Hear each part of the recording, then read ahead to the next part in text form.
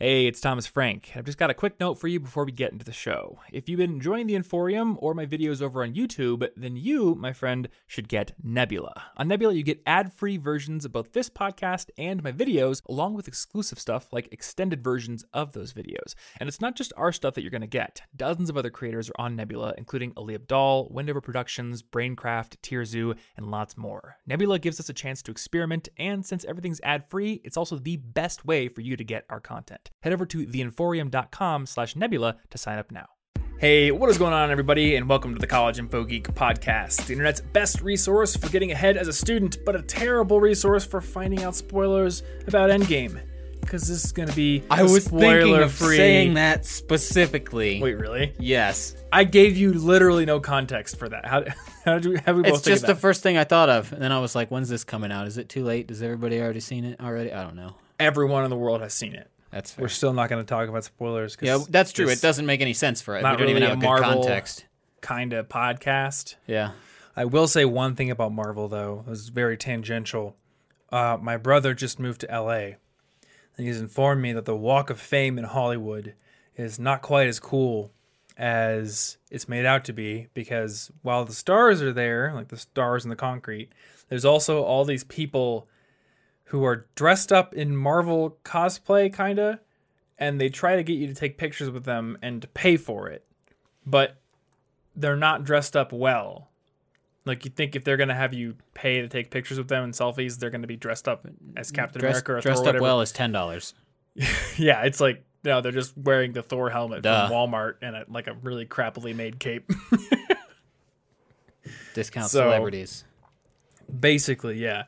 So now I kind of want to commission a movie quality, movie accurate Captain America costume, go to LA, wear it, and not charge people to take pictures of me. Just to stick it to them. Well, that'll show them. Yeah, that'll show 'em. I don't know what it's going to show them. I call dibs on Doctor Strange. That would be pretty cool too. Actually, I think you could pull that off pretty well.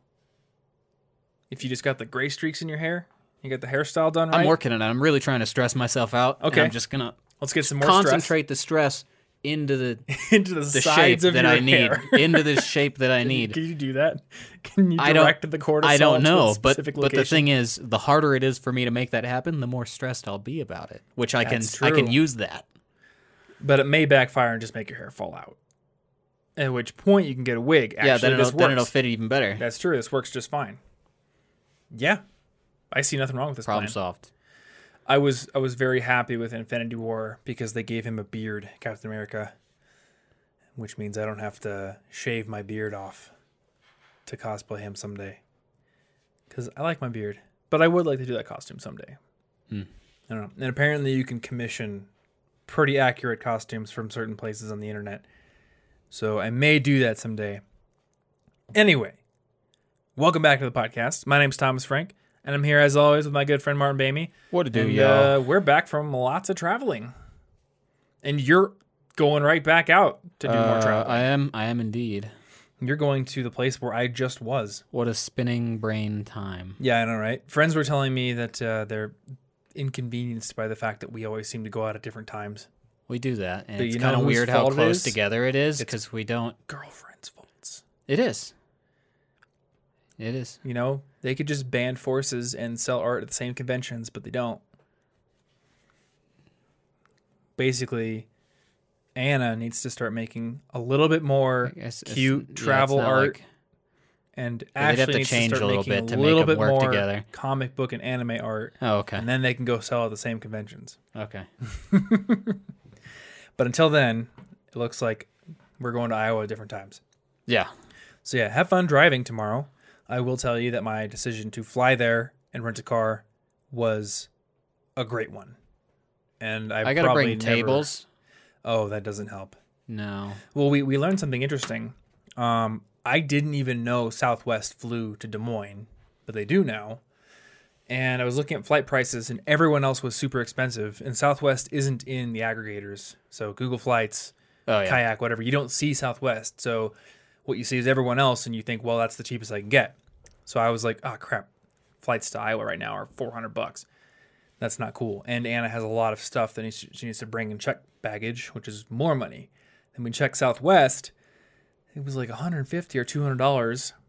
And nice. They give you 2 free check bags per person. So, I mean, we had to spend a little money on the rental car, but I don't know. The way I think about it is, in the past, I've always chosen to drive because I know everywhere. Like, I know the roads in Des Moines. Having my car there is nice, and it saves money. But we spend 2 full days driving there and back. Yeah, I gotta move big tables and things that I could see tables being an issue. That's true. I don't even know how to move that. You got to bring the tent too? No, this one's an indoor market. Oh, okay. Well, that's nice. That's nice. You're not going to get rained on. Yeah. Anyway, what are we talking about this week? And is it tense? We're talking about being lonely. Oh. Lonely and sad. Are you lonely and sad? I'm so lonely. This episode is just me complaining that I'm lonely. This is a desperate call for help. So no, it's not. This wasn't even my idea. This was your idea. This is my idea. For some context, I've seen some articles floating around the internet asking the question, are we the loneliest generation? Which seems like an instant no on the surface, because we are easily the most connected generation in terms of our ability to talk to basically anyone we want, wherever they are in the world. But a lot of these articles are making the point that maybe all this connectivity we have and maybe some of the societal changes that it has brought about are making us more lonely, more depressed, all these things. So I figured we'd talk about that on this episode. I'm just wondering what you think about this assertion that we're the loneliest generation. Because it definitely seems to me that even though we have all this connection, a lot of us do seem very lonely. Yeah. Including at some points in our lives, you and me, and a lot of our friends. I mean, I basically isolated myself for a long time after moving to Denver. Mm-hmm. It's really easy to do. And I would be curious to know why you think that happened. Because obviously the isolation isn't something you want. And you, of all people, know how to go make friends because we've done episodes on it. Yeah. So, what causes this to happen, and how do you get out of it? My particular case was a little weird, because my OCD got worse. I thought I was going to be leaving at one point, so I just decided not to bother meeting people. Mm-hmm. And then I was injured and had to just stay at home with a cast. But also, the bigger thing that happens is that I just feel too busy all the time, vaguely busy, like I'm supposed to be doing something, even when I'm not. So there's no longer free time where I sit around and go, it'd be fun? Hanging out with somebody. Yeah. Like, that doesn't happen to me anymore. Hanging out with somebody has to be planned, and even when it is planned, it feels a little bit like I should feel guilty because it's taking away from this other stuff I'm supposed to be doing. Let me ask you a question that seems out of left field, but I think it kind of compares to this, or it kind of ties into this. Are you ever bored these days? No. Only anxious and guilt-ridden. That's my version of bored now. Well, that's the default. We can address those ones, but I find that interesting because I also never feel bored. Like, I can't think of a time recently where I was sitting around feeling like I had nothing to do. But when I was a kid, and even a teenager, there was plenty of that. Yeah. I remember saying, I'm bored, Mom. What do I do? But now there's none of it. Yeah, you had more time than things that you wanted to or needed to fill it with. And now it's like, I want to or need to do everything ever. So everything is late. So I wonder if one of the factors here is just like we bite off way more than we can chew. Or maybe it's, maybe we can chew it, but it's enough that it fills up our entire schedules. Yeah. And then there's just no time left over for actual social interaction that doesn't feel like we are putting something off that's important. Yeah. Well, and in our specific case, right, so we moved, to a different part of the country, and it takes, I can't remember how many hours, we've talked about it before, like 1 billion hours of hanging out with somebody for them to start feeling like a close friend. Yeah. And, you got to start over. We left a bunch of people we had already basically done that with, and then have to start over. And that's a hard thing to do in general. Yeah. So I don't know about you, but I have had at least one friendship develop since moving to Denver completely organically, not spurred on by work or people moving to Denver to work with us, things like that. Because Ransom did that. Tony's doing that. Yeah. But my friend Taylor, I met him at the climbing gym, and he's the one person who I didn't know before I moved here and who I've become very good friends with. Pretty sure I haven't really met anyone here. Okay. So I mean, I've met Taylor, but Taylor, I haven't met anybody in any other situation, not through somebody else. Yeah, and I mean, you and I had an immediate benefit when we moved here because, well, number one, you and I moved here at the same time. Yeah. In the same That's U-Haul. convenient. So there's like immediate friend there. But we also had some friends through mutual connections that already lived in Denver. So there was like a instant friend group. Maybe not instant close friendships, but instant people to hang out with at least. But I was thinking about like how I met Taylor and whether or not that provides any insights people can use for building close friendships. Because I think a lot of the loneliness comes from people having groups that they hang out with occasionally, but no one in those groups being like a close friend. So you go hang out every once in a while, and then for the majority of your time, you still kind of feel isolated. And one thing that I kind of pinpointed was the fact that I met Taylor at the climbing gym, not in a group of people. Like I showed up by myself. I don't think Anna was there at the time. And I just started talking to him, or he started talking to me. I actually can't remember who struck it up. But it was like, oh, hey, how difficult was that route? That kind of thing. Just a quick little conversation. And then climbing is nice because it actually provides an instant way for you to do something together. If you've got your belay certification, like, hey, can you belay me? Like, let's be partners on the session or something. And that makes it pretty easy to talk. So I wonder if like one potential solution to this is go out to places where there's an activity everyone's doing, but you're not necessarily in a group of people who have decided beforehand to hang out together. Yeah, I can't really make close friends hanging out in a group very easily. Yeah. It'll always remain kind of shallow and based on jokes and stuff. Because all the conversations have to go around everyone, right? Like it has to include everyone, so it's probably going to be surface level. Yeah, it has to be the kind of some sort of least common denominator sort of situation. And humor is usually the gap that will fulfill everyone's needs in the groups that I'm in. You know, it's not like we all have different childhoods, we all have different interests and stuff like that. So I can't really make close friends in groups. I got to hang out with them alone. And that's hard for me to find time to do, especially because if I'm starting over, like what if I spend a bunch of time with somebody and then like they suck. It turns out they suck. Well, now I got to start over again with somebody else and be like, maybe this time will work. Let's not, it's like what are those games called? Like roguelikes or something. It's like a game where you can't can't save and all your progress is just deleted if you lose. Like if this one doesn't work out, I just got to start over. It's permadeath. Yeah. But I wonder, is that a legitimate thing to worry about? I don't know about worrying about it, but it's going to make it take a long time. I mean, most of the reason I didn't reach out to anybody was because I didn't think I was going to stay in Denver. So it seemed pointless to make close friends. I was just going to leave again. Yeah. So I guess a good question is that a legitimate way to go about doing things? Like if you know you're leaving, is it actually pointless to go make friendships?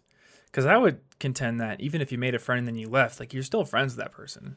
Yeah, but then I got to maintain another friendship, and I'm already bad enough at maintaining my current friendships, Okay. Especially because I don't like social media, so the distance combining thing doesn't work for me very well.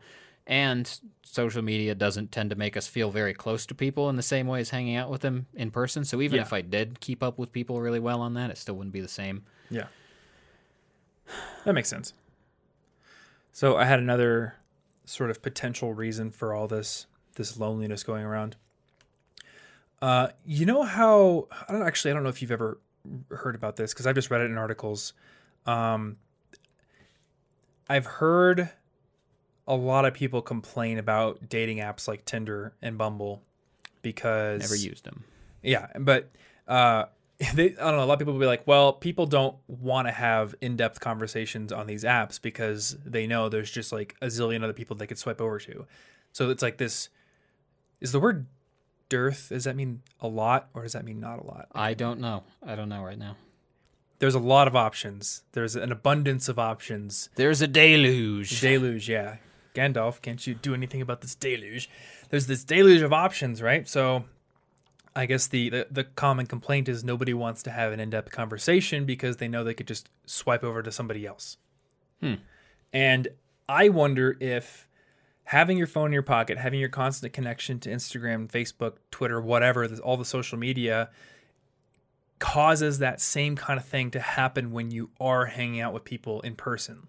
Like, I've been in enough situations where we go out for dinner, or we go out for drinks, or we go out to somewhere, and people are constantly checking their phone, answering messages, doing whatever, not actually having like a total, completely one-on-one conversation with the other person, because like there's this instant easy out. Yeah. The second I'm bored, I'm backing out of this. Yeah. You're boring for a few seconds. Let me just ignore you and find somebody less boring. Mm-hmm. Whereas, all of my close friends, for the most part, there have been times where either we were bored at like minimum, or even times where I was like not on good terms with people, or we were like mad at each other, but still like in the same place for the night anyway. Yeah. And you got to really push through it. And that's part of what ended up making the connections closer, because you deal with the boredom and or the occasional negative things, or the like, oh, it sucks. This dude's day sucks. Yeah. So today's going to be a little less fun. His grandma's uncle's dog, twice removed, just died. Yeah. And if we can just escape that negative feeling and say, oh, this is a little awkward, let me go to my Instagram and post some selfies and pretend like I'm happy. Yeah. Then, like, where's the investment during the difficult times? Which are the ones that bring you really close together, like when it's not convenient. I think about this a lot. When I was in middle school and high school, I was like a skateboarder. I don't know if you were, but there's like a certain I had a skateboard group of kids that are the skateboarders. And at least in my school, some of the people in that group weren't the nicest people. Like, they were kind of bullies. And I was kind of a skateboarder, but I never really fit in with the skateboarders. Didn't really fit in with a whole lot of groups, but I would often like try to hang out with them, or I'd be at the skate park and like pseudo hang out with them. And there was one kid who I would sometimes hang out with, and sometimes he'd be really cool. And I'd even go over to his house sometimes, play video games, and like he'd act like a friend. And then sometimes he would be in groups with some of those other people, and I think they would rub off on him, and he would kind of be a jerk to me. But weirdly enough, when I think back to the people in high school who I had the most in-depth, intense conversations with, he's like one of the top three. And there were a couple times where like we just were hanging out alone without that whole group, and I talked more in depth than some of the people who I would call my best friends in high school. And I wonder if like the thing that caused that to happen was the fact that I couldn't just retreat into this online world where I could just, be like, oh, well, this person, I should just write them off because they're a jerk sometimes. Yeah. I can go to my Twitter. I can go to my online friends, my discourse, my gaming friends, all that stuff on the internet. We do a lot of writing people off these days. Whether it's like your politically distant uncle or something. You're just like, that branch of my family's dead to me because we had an argument on Thanksgiving. Now, we could show up every Thanksgiving, settle our differences, and but that wouldn't be politicized. That wouldn't be polarizing. Let's just abandon everything that we immediately dislike. And I don't know. It's like a lot of the people that I'm friends with, a lot of my closest friends, like they don't even Ashley. We're engaged. She doesn't check off a lot of obvious boxes I would look for if I were to make some sort of list, or I don't know what people do on Tinder, a list of qualities I'm looking for, like, oh, I'm really interested in anyone who's interested in foreign language or culture or cooking or photography or any of these things. Like, almost no one I hang out with or care about does any of those things. None of them care about the hobbies I hold dear. and yet they are all my closest friends and my fiance. Mm-hmm. Well, maybe this is showing me that those hobbies and the shallow connections that we would look for over social media or things like that, and that we would abandon people immediately if we thought, oh, they don't like anything we like, we'll just hang out with this person over here. Like, those weren't even the important factors at all. They meant nothing to whether I was close friends with people. Yeah. Yeah, I think there's like this culture of like canceling people on the internet. Yeah, I'm uninvested. You're not sitting in the same room with them.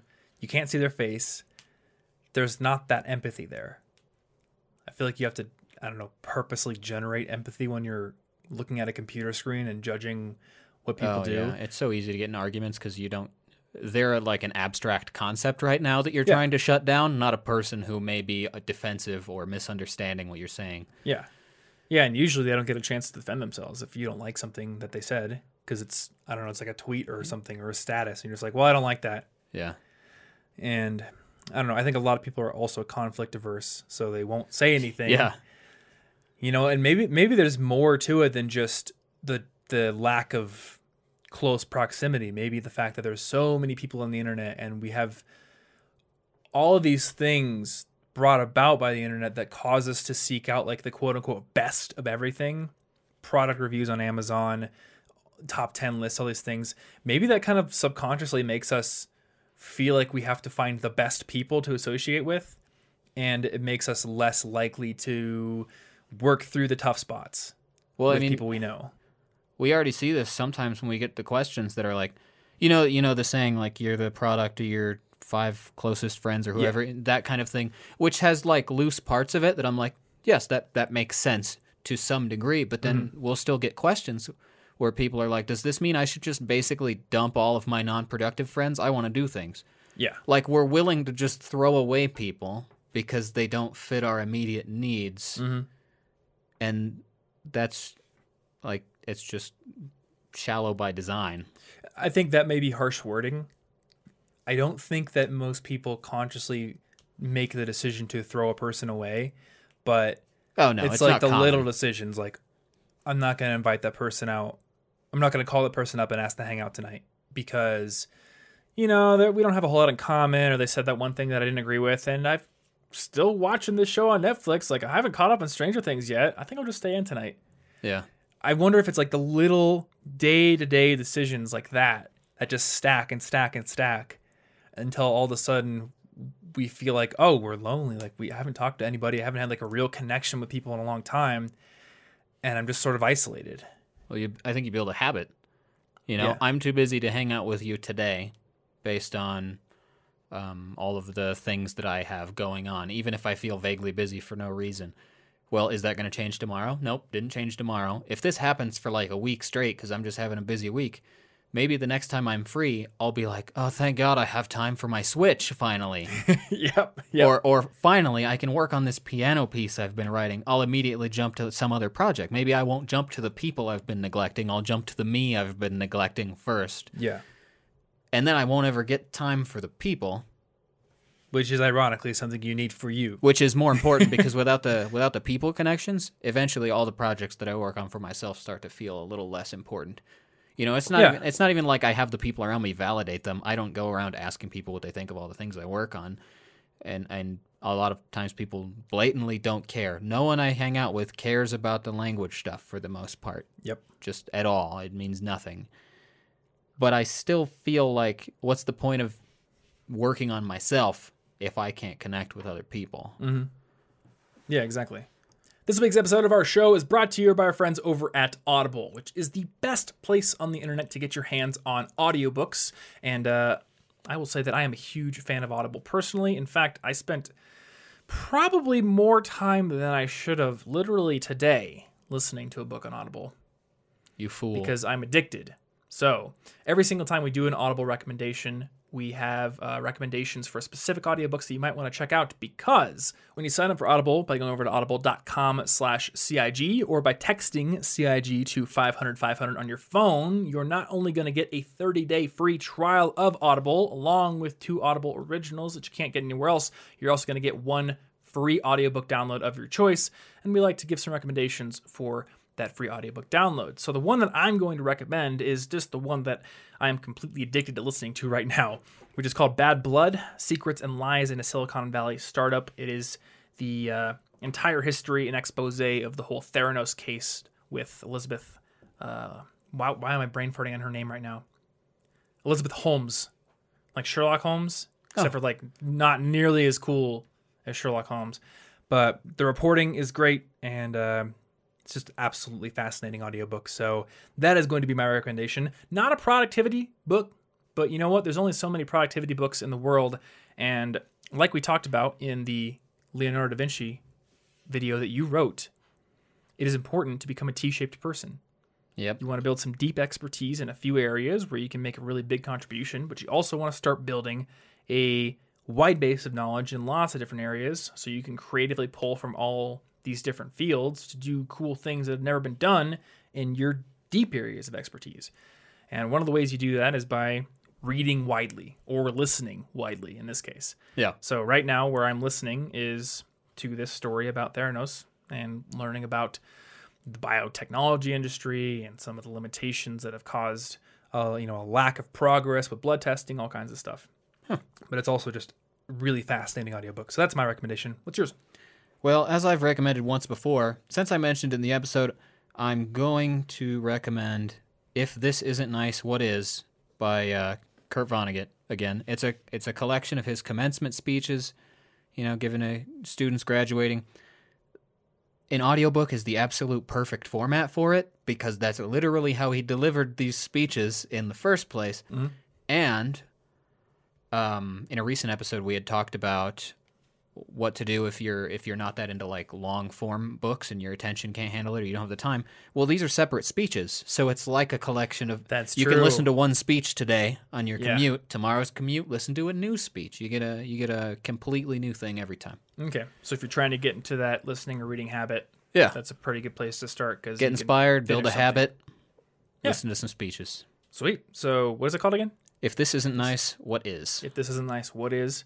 Or Bad Blood, either one, or any audiobook if you're choosing, because like I said before, you get a free audiobook download and you can choose whatever audiobook you want from their library, which has an unmatched selection. They have all the bestsellers, they have lots of obscure stuff, and they've got audiobook choices in basically any genre you're going to want. Psychology, science fiction, science history, basically everything. And one of the nice things I like about their app is they have this clip function where you can basically create a bookmark at any timestamp in the audiobook you're listening to and add notes to it. So for people who want to actually take notes while they're listening, that is an awesome feature to have. Now, once your membership is active, you're going to get 1 more credit every single month to download any audiobook in that library, plus 2 Audible originals that you cannot get anywhere else, and they change from month to month. You'll see them in the app, along with over 100 different meditation and exercise programs. So once again, to get started, you can go over to audible.com/CIG, and that is AUDIBLE.com/CIG, or text CIG to 500 on your phone to get that free audiobook download of your choice, 2 free Audible originals, and a 30-day trial of the Audible service. Big thanks as always to Audible for sponsoring this episode and supporting our show, and let's get back into it.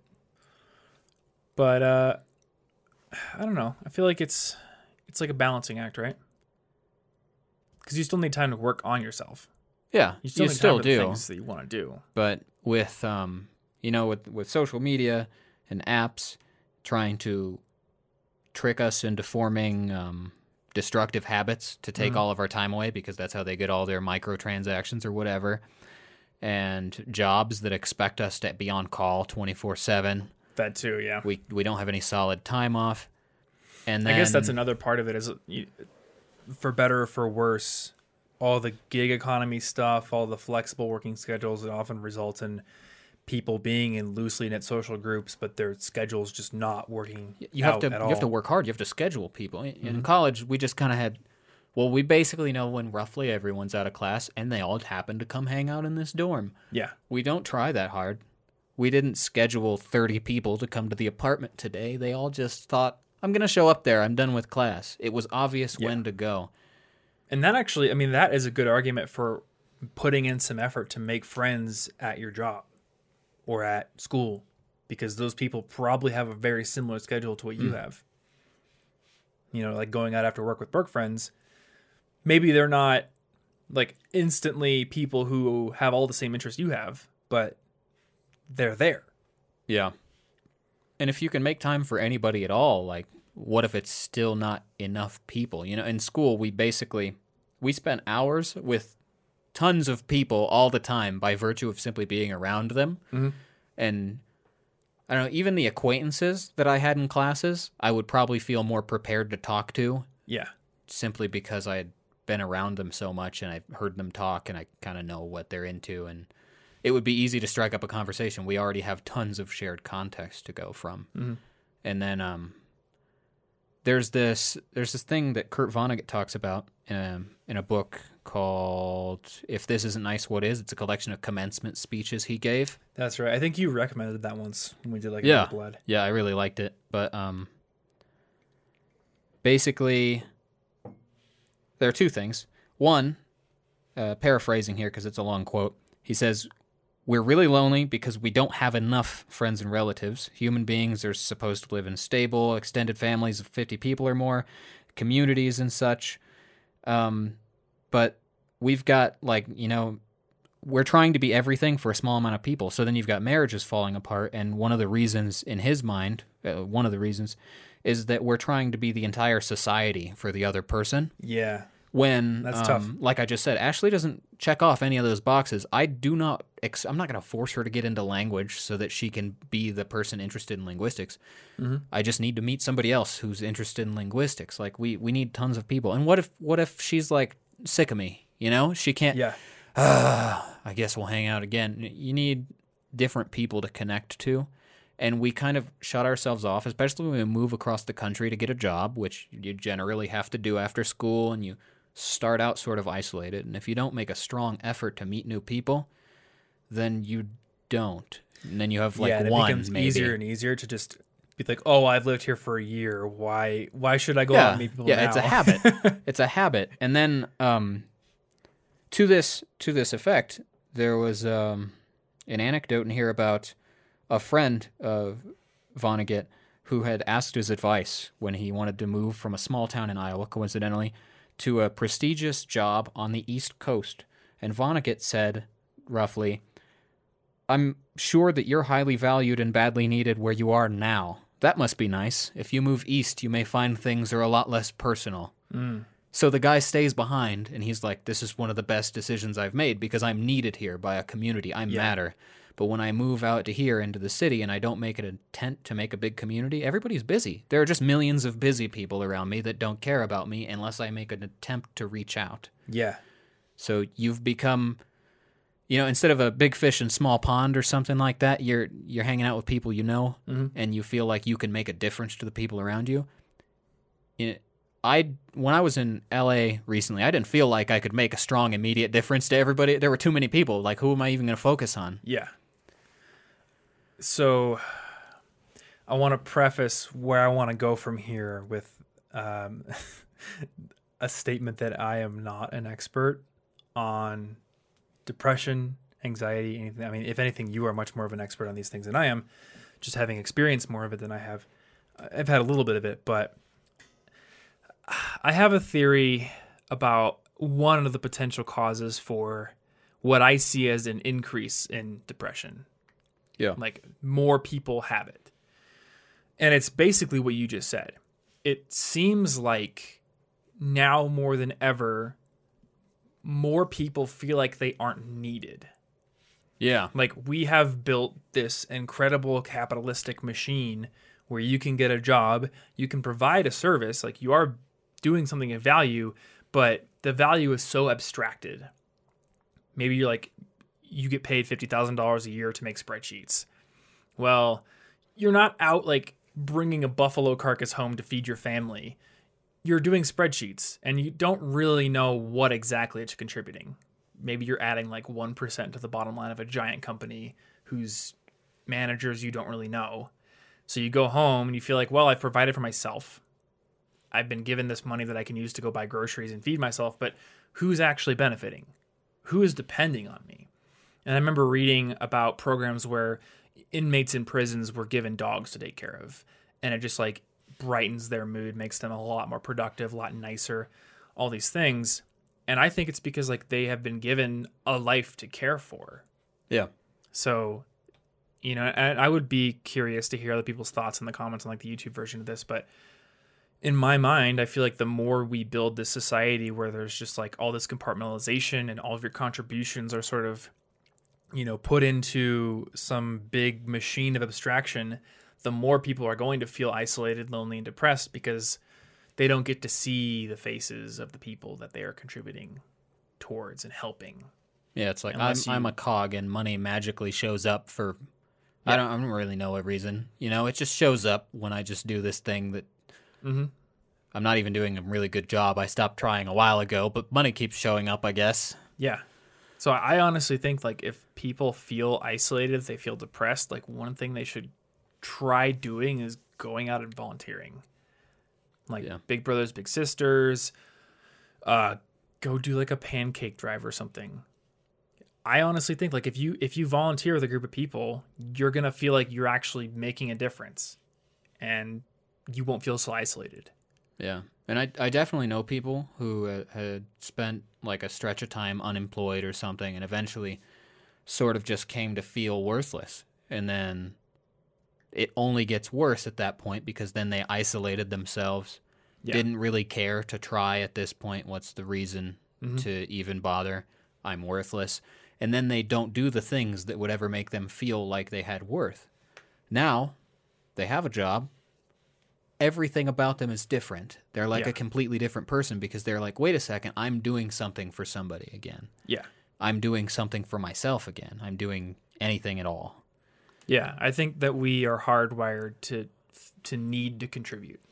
Yeah. And I wonder if we can find the study, but I read a report about a study that was done on like all these different species of animal, and they're basically given the choice of being given food or having to do something to get the food. And like most of the species ended up preferring to actually putting a little bit of work in there, except for cats. It's because cats are smart. Cats are totally happy to just be served. They don't want to put in any effort. But apparently most of the other species that were tested, they would rather put in a little bit of work. They would rather have to actually earn the reward. And I think we're hardwired to want to earn the rewards too. Yeah. And this doesn't mean like everybody will be happier if they have like just a job. Like clearly we were just talking about a job, like a type of job where you still wouldn't feel fulfilled. It's like you want to do something that you feel is important somehow. Well, what are the three factors that lead to job satisfaction? Autonomy, competence, and a feeling like what you're doing actually contributes something positive. Yeah. Like those three things, even if you're doing work that you don't think is kind of in your wheelhouse, if you have those three things, you're likely to be satisfied with it to some degree. And I don't think that's like only for your job. Like feeling like you have control of your life, feeling like you're good at things, like you have value, but also feeling like what you're doing with your life in general is having a positive impact will make you feel better. Yeah. And actually, that's maybe also a thing is one would think maybe, well, wait, shouldn't being paid a whole bunch of money be one of those factors? Because we're also shown all these constantly ultra successful people on Instagram or whatever. We got student debt. We're all feeling bad about money. And then maybe money's the answer to fix it then. Maybe if I just made this much more, it would be okay. And to a degree, that does make us happier and more likely to do stuff. But at some point, we've formed a bit of a habit around valuing the money instead of the other things, not realizing that another even 10 grand a year after you've reached a certain point where you're not struggling for food and such, that 10 grand is far less valuable than just making maybe another friend this year. Yeah. Yeah. I mean, and like we think I need new things, yes, not new friends. If I just, and maybe I can't even make new friends because I don't have the coolest new thing. Mm-hmm. And we sort of kind of get tricked into valuing the wrong thing that gets us stuck. Yeah. Yeah, this is absolutely true. I think like if you can earn enough money to where you can go to the grocery store and not worry about the prices of the food that you're going to cook for dinner, like, and your bills are paid, those things, like that's the point at which you want to get to financially. And I think it really does improve your happiness. But you're right. After a certain point, making more money does not make you happier. Yeah, but you get so used to chasing it until you hit the point You do. that you may just keep chasing. Mm-hmm. You know, and I think a lot of people, and I fall victim to this myself, they get caught up in the acceleration of what they're making, and they don't want to see that slow down.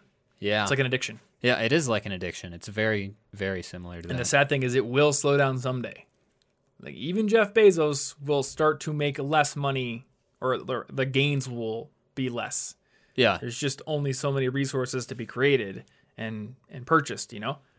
So like that is an unsustainable, and I'm not saying Jeff Bezos that's his only goal in life, but I'm saying like if you're just chasing those accelerating returns, that's unsustainable. Yeah. And I mean, even I have these sort of feelings occasionally because, you know, growing up poor, I basically have this instinct that's like any second, everything is going to be gone. You're going to break your hands again. Yeah. You're going to lose all your money. Something terrible is going to happen. Be prepared. It's coming. Something terrible is coming. So then it's like I'm focused on these things, not realizing that at some point those feelings are causing a cycle of those feelings. They're allowing me to spiral in that direction. What I really would need is if I found other needs that need fulfilled, I might be distracted and stop worrying so much about worry in general. Yeah, and I mean, something that I can contribute here, since like late 2017, I mean, this is very fortunate, but the business has started making enough money to the point where like personally, I don't worry about money anymore. And for a while that was great, but something that happened in 2019 and even late 2018 is I found myself in certain periods where I felt depressed. And I had to think about it for a while, but I think like a lot of it had to do with the fact that even though I knew I was putting out helpful things into the world, like it gets to a point where the people that are near me, I don't feel like I'm having a huge impact. And the people that I know I'm having an impact on, like they're very far away, and it's kind of hard to make that connection always. Yeah. So, and you know, certain things started happening. Like my editor decided to move out here, and I was like, oh my gosh, I can work hard to enable that for him. And then we talked about, you know, your girlfriend eventually being able to do like location independent, sell art, all that kind of stuff. And I was like, oh, that's really, really motivating for me to be able to, like, maybe we can make that happen someday. And I've just started realizing like, oh, the potentiality of enabling these big goals for other people is actually really motivating. Yeah. And it's not making more money for me at all. Like that's barely a motivation. And this is part of how like communities are built. When people hang out around each other enough, they start to care about each other's problems, not just their own. Yeah. I could focus on my own problems all day, but I'm probably just going to spiral myself into some anxiety. But the second I have someone else's problem to solve, you know, like, so even in like the depths of the worst like OCD stuff going on, for the most part, if I'm having just a terrible stuck in my head day, but then like something's wrong with Ashley, something bad happened, you know, something frustrating at work, my mind will I'll snap out of it. I'll immediately be like, I remembered what was important now. Yep. Let me solve this problem. I'm in helping somebody else mode. I'm not worrying about myself. And the same is like, you got a pet. You got to care for the dog. You need to take care of this. That dog doesn't understand the abstract things that are bothering you. Yeah. It only understands that you're ignoring it. So stop ignoring it. Yeah. Yeah, I remember, I think it was a couple months ago now, but I think we had a day where I think Anna and I had gone to a coffee shop. We came home, and she was just kind of down, and I was like, why? What's going on? And she said, well, I feel like we haven't spent a whole lot of really quality time together lately. We just sort of work next to each other. And I remember I had all these things in my head, like I really need to write a video today. These deadlines are coming up. I got to get it done. But she said that, and it was just like you said. My brain snapped out of that. I immediately, like it was clarity. I immediately knew, okay, that I can get done tomorrow. I know if I buckle down, I can get it done tomorrow. Today, clearing out the schedule. Yeah. I'm going to go hang out with Anna. Yeah, and maybe if we don't get a Actually hang chance out. to help other people feel better often enough, we start to dwell on our own problems or our own insecurities or our own lack of ability to just throw away all of our debt and say, ha, stick it to the man, and then we'll be rich and alone and finally happy. Yeah. And I think you have to be close to these people. You know, and I say this because as I'm talking about this and expressing these feelings, I feel like guilty for feeling like I need to be close to the people I'm helping because like clearly we're trying to help people with our entire business here. But it's really not that different than any other business. Like everyone doing work worth doing is helping people in some way. Maybe it's just, it's maybe not as direct as putting out advice videos. Yeah, I think but the directness everyone is important. doing something to help people, but that doesn't always make you feel like you're contributing because it's really abstracted or like it's people that are just communicating to you electronically. And as good as that is, it doesn't really replace having people in your life that you see in person that you're impacting. Yeah, it's just not the same, especially through text. Even through like FaceTime, it's not quite the same. Depending on your connection or the resolution or how big your phone is, you may not even be getting micro expressions, which are an important part of understanding people. These things last less than like half a second, just little tiny things. And then no matter how many tweets I get or Instagram DMs or whatever about helping people, I appreciate it and I love that I can help people. Yeah. But when I was teaching English, I could see in their face how much of a difference I was making. I could see that I was giving them hope to be able to find a job in America, to be able to learn them to actually succeed and change the direction of their entire lives. Yep. And it is different to see and feel that in person. Right. It's like, we're not adapted to the technology. This stuff's only been along. I mean, I barely had internet growing up. We have not been built for this. We are not adapted to this. Yeah. It's great, but we still have other needs that haven't decided, oh yeah, you're right, people are dumb. I have a phone now. Like my brain doesn't know that yet. Yeah. It'll learn. Maybe. I don't want it to learn that. Like I just want to hang out with people more. Million years of phone usage. And hopefully we can minimize But like this, we've had this.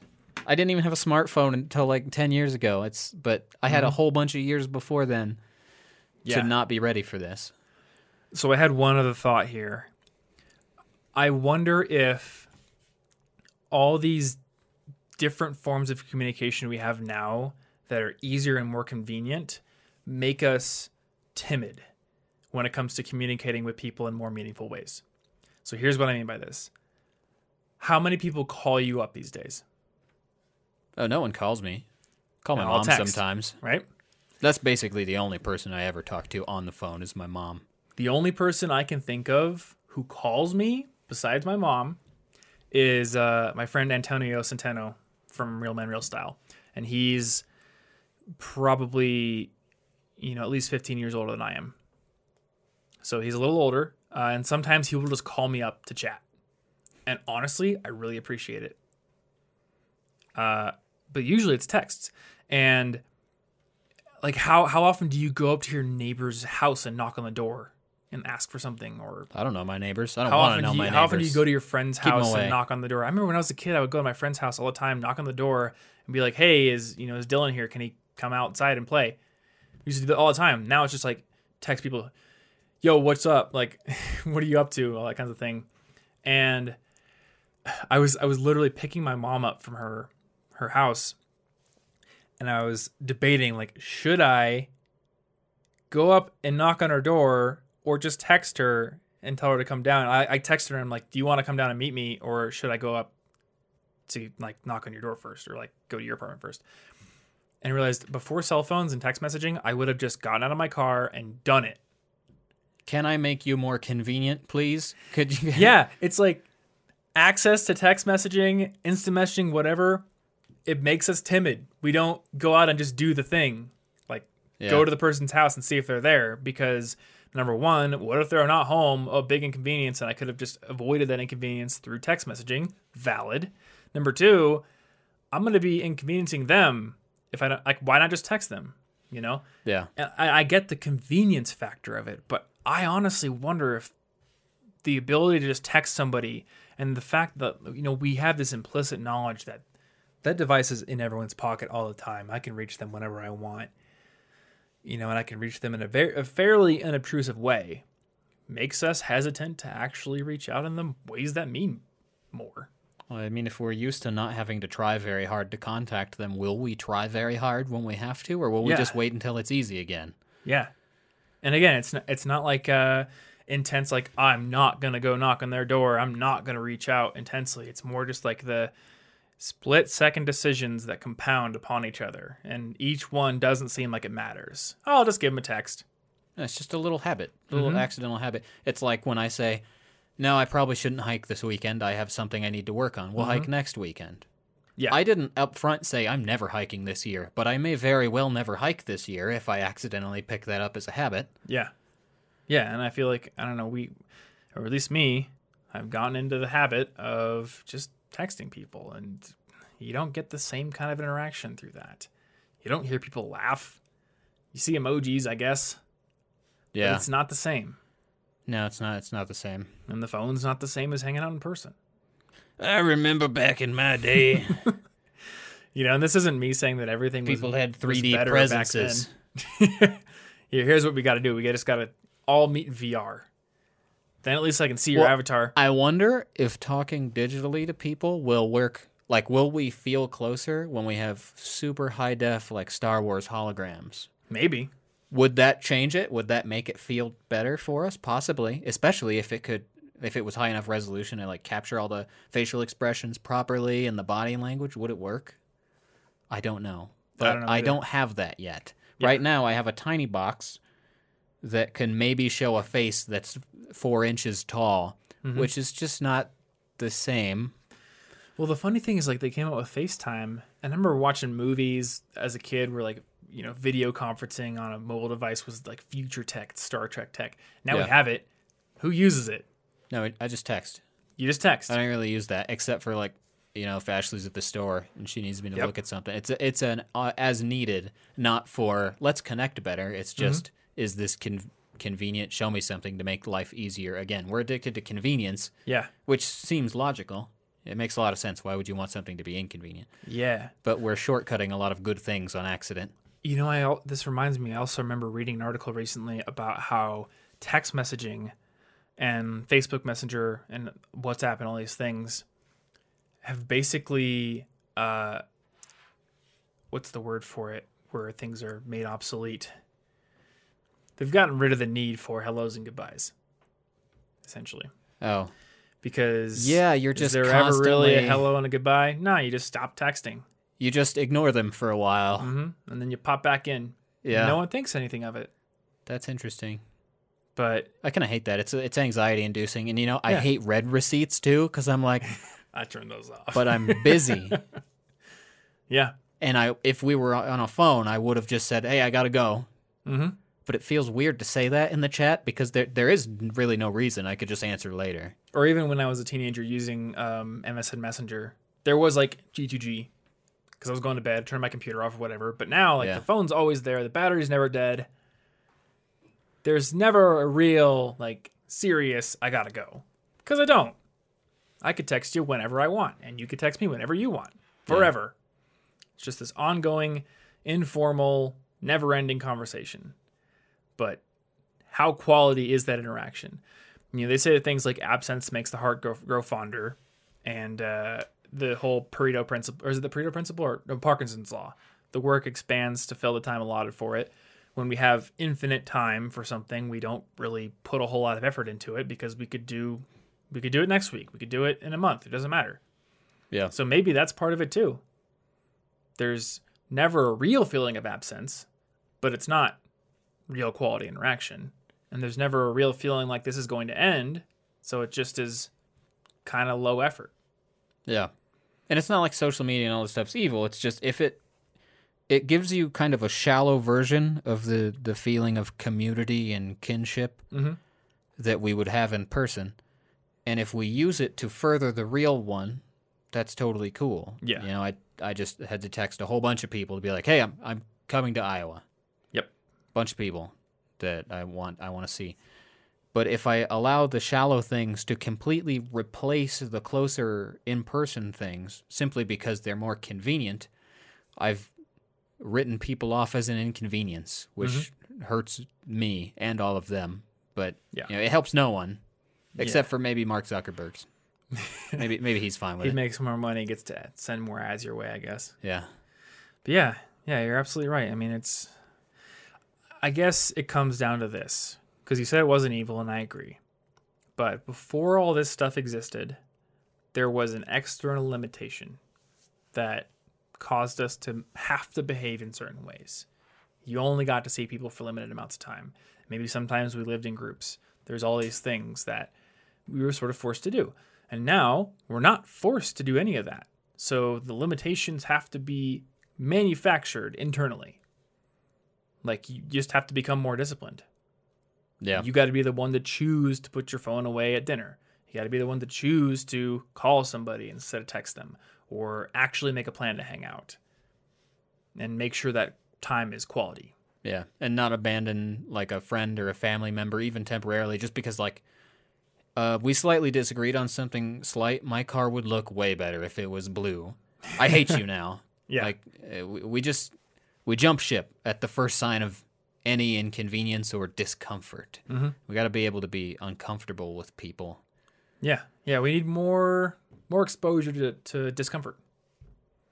And that's a theme that has come up many, many times when it comes to habit building and self-discipline in general areas. But yeah, we haven't really talked about it when it comes to our personal relationships, but I think it applies there too. I mean, all these upgrades to all the things, like one of the biggest things is we're making life more convenient. Mm-hmm. But if we're then tricked by these sort of marketing ideas and new things into thinking that life is about being more convenient, Yeah. then it's no good. That's not the point. There's a limit to where convenience is no longer helping. The inconvenience makes us better people sometimes. Yeah. So maybe we shouldn't be going for ultimate convenience. You know, maybe we do need to live a little more Spartan lifestyles. I mean, as a ridiculously cartoonish example I just thought of, if I wanted to like help a bunch of homeless people, or even I'll just help one homeless person, right? I want to bring them a sandwich. They're hungry. It would be efficient if I just sprinted past them and threw the sandwich at their face. But we can clearly see that efficiency That's true. was not the answer. I mean, maybe they'll still eat the sandwich, but they're probably not as appreciative as if I would have acted like a human for 4 seconds. Yep. You want to break up with the person you're dating? Just text "we through."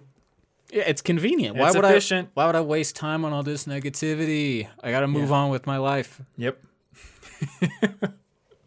It's kind of like that episode of Rick and Morty where like the toxic machine pulls the toxins out. Like Morty's actually a worse person because of it. Really, sometimes you need the inconvenience and the anxiety and whatever it is. Yeah. Makes you human. So, yeah, I feel like we covered more territory than I was anticipating with this episode. But we'll cover all the territory. This is Manifest Destiny. Yeah. Going all the way to this topic has been claimed. Coast of California. I doubt it's been claimed. And past it. Hey, I was there. But yeah, so I think kind of what we started off with was be willing to accept some discomfort with your relationships, because that's what most people have had to deal with for the entire history of humankind. And I think that's healthy. Yeah. And then find a way to feel like you're making a contribution.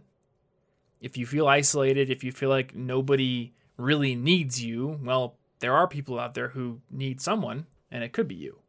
It probably should be. Yeah. And then, you need to internally build some of those inconveniences back into your life, because the conveniences afforded to us by all our technology actually keep us separated if we let them. And if there was anything else, I don't know if I I don't know. Remember it. So. I don't know.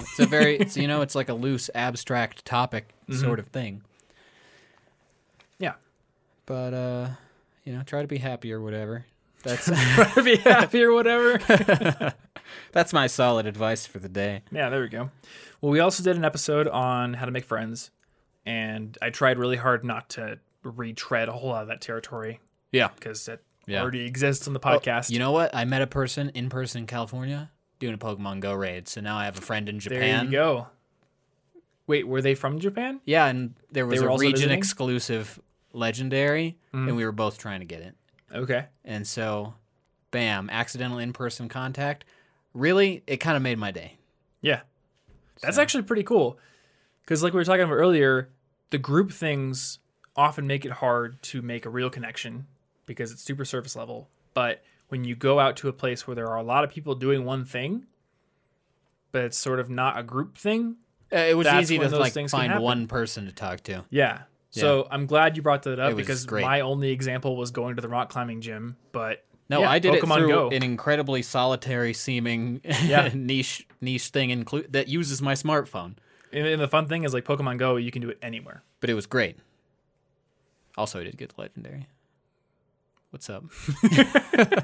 Good job. Good job, But that's not the important part. I got to speak a little Japanese and meet somebody new, and that was unexpected because I went out of my way to go do something. Mm-hmm. Yeah. It was great. Well, heck, maybe they need to play more Pokemon Go. Maybe. Or try out that new Harry Potter one. Ooh, did you tell Ashley about that? Oh, she's aware. I don't know. Okay. She's like vaguely interested, but I don't think she'll actually do it. She's never been one for video game type things. But it's a Harry Potter video game type thing. True. This is different. But she'd probably just rather rewatch the movies over and over. That's true. Or read her 17th special edition of the first book. I can't say I've helped that habit by buying more special editions. No, you have helped it. Well, I haven't helped it go away. Yeah. Alrighty. Well, I think that about does it for this episode. What is this, 263? I think so. Yeah, I think it is. So, CIGpodcast.com/263 is where you can go to find the show notes for this episode, which will link to our episode on how to make friends. I've also got a couple of YouTube videos on that. So in addition to some of the more abstract concepts we talked about in this episode, there's some more concrete tips that we mentioned in that episode about how to go out and build new relationships. And that might be a good place to start if you feel like you don't have a whole lot of friends where you live or whatever. And if any of the studies I mentioned are actually real, and they weren't just like made up things in a Business Insider article or something, then we'll have links to those as well, provided we can find them. Beyond that, you can go over to CIGpodcast.com to subscribe to this show. We're on Spotify, Apple Podcasts, Google Podcasts, basically any podcast app you could think of. So if you're watching this on YouTube or you're listening to it in the browser and you want to get new episodes delivered to your device of choice every single Monday morning, well, you can go over there and get subscribed. You can also go to collegeinfogeek.com/resources, which has our favorite apps, tools, books we recommend, and our merch, including our Never Stop Learning mug, which is pretty cool and contains delicious coffee. Well, the one that It comes with it. The one you buy won't contain delicious coffee. This is my delicious coffee. But you can make your own. I just buy Caribou coffee from the store. It's pretty good. Have a little half and half, you know. Fair enough. We would have to charge extra to ship the coffee in the mug. Yeah, and it's just sloshing And the around package in the mail. would be quite damp. That'd be great. It'd be gross. I'm going to send you old coffee. I actually often have a little bit of old coffee in the pot every time, so I could probably provide that for Okay. a few customers. Well, there you go. But yeah, a direct link to our merch page is just collegeinfogeek.com/merch in case you want to pick up a mug or a t-shirt or, you know what else we have? Singularity box. Forgot about that. The singularity is here, Singularity apparently. is here. Yeah. We're all going to become part of one giant super intelligence. But until that happens, the Singularity is a cool subscription box. Once per quarter, you get all kinds of really cool stuff from people like me, but also lots of other great creators, CGP Grey, Kurska Sat, Tirzu, all the kind of people who work with Standard. So yeah, check it out. In the current one, there's a special edition of my book with a cover that you cannot get anywhere else. So if you're the kind of person who wants special edition covers There it is. of, you know, a book that is free, so the content's no different. Look at me being a great marketer over here. For the Thomas Frank collector in your life. Yeah. I don't know if I want to meet a Thomas Frank collector. I'm a little scared. The collector requests your presence. I don't know what you said last episode, but you said something that was vaguely shilling for us. And then we talked about how we're going to start a marketing company just called Bottom of the Barrel Marketing. People liked that. Oh, yeah. It was like something about we're not the best, but if we're your last resort, we'll still get the listens. That's what it is. Yeah. Yeah. Our mugs and t-shirts aren't the best, but hey, if you're currently not wearing a shirt and you're cold, if you run out of other stuff to buy. Yeah, they'll provide some warmth. I'll take your last $1 just as much as your first. If you don't have a coffee mug, well, this one will certainly hold coffee for you. We're great business majors. We're the best business majors. No, here's why this is a better mug than any other mug. It's because your girlfriend made the art. That's true. And it's great. She did make the art. It's really great art. Actually, I like that it's orange on the inside too. It like feels I was really happy. Really cool. When to our me, when that our the merch inside person, is colored as well. She sent me the mock-up, and I was like, "Wait, is it orange on the inside too?" And it was. Yeah, and it's I pretty. liked it a lot. It's pretty fancy, to be honest. It's pretty fancy, you know. Anywho, I think that about does it. So, if you've made it through our bottom of the barrel shilling, and you still like us enough to try to support this show, one way you can do it is to go over to Apple Podcasts or iTunes on your computer, leave us a rating and review. That helps bump us up the rankings, the charts, and all that, but also lets us know how we're doing, what we can do to improve the show. So if you got thoughts, let them be known. Beyond that, thanks as always for hanging out, and we will see you in next week's episode. Thank you.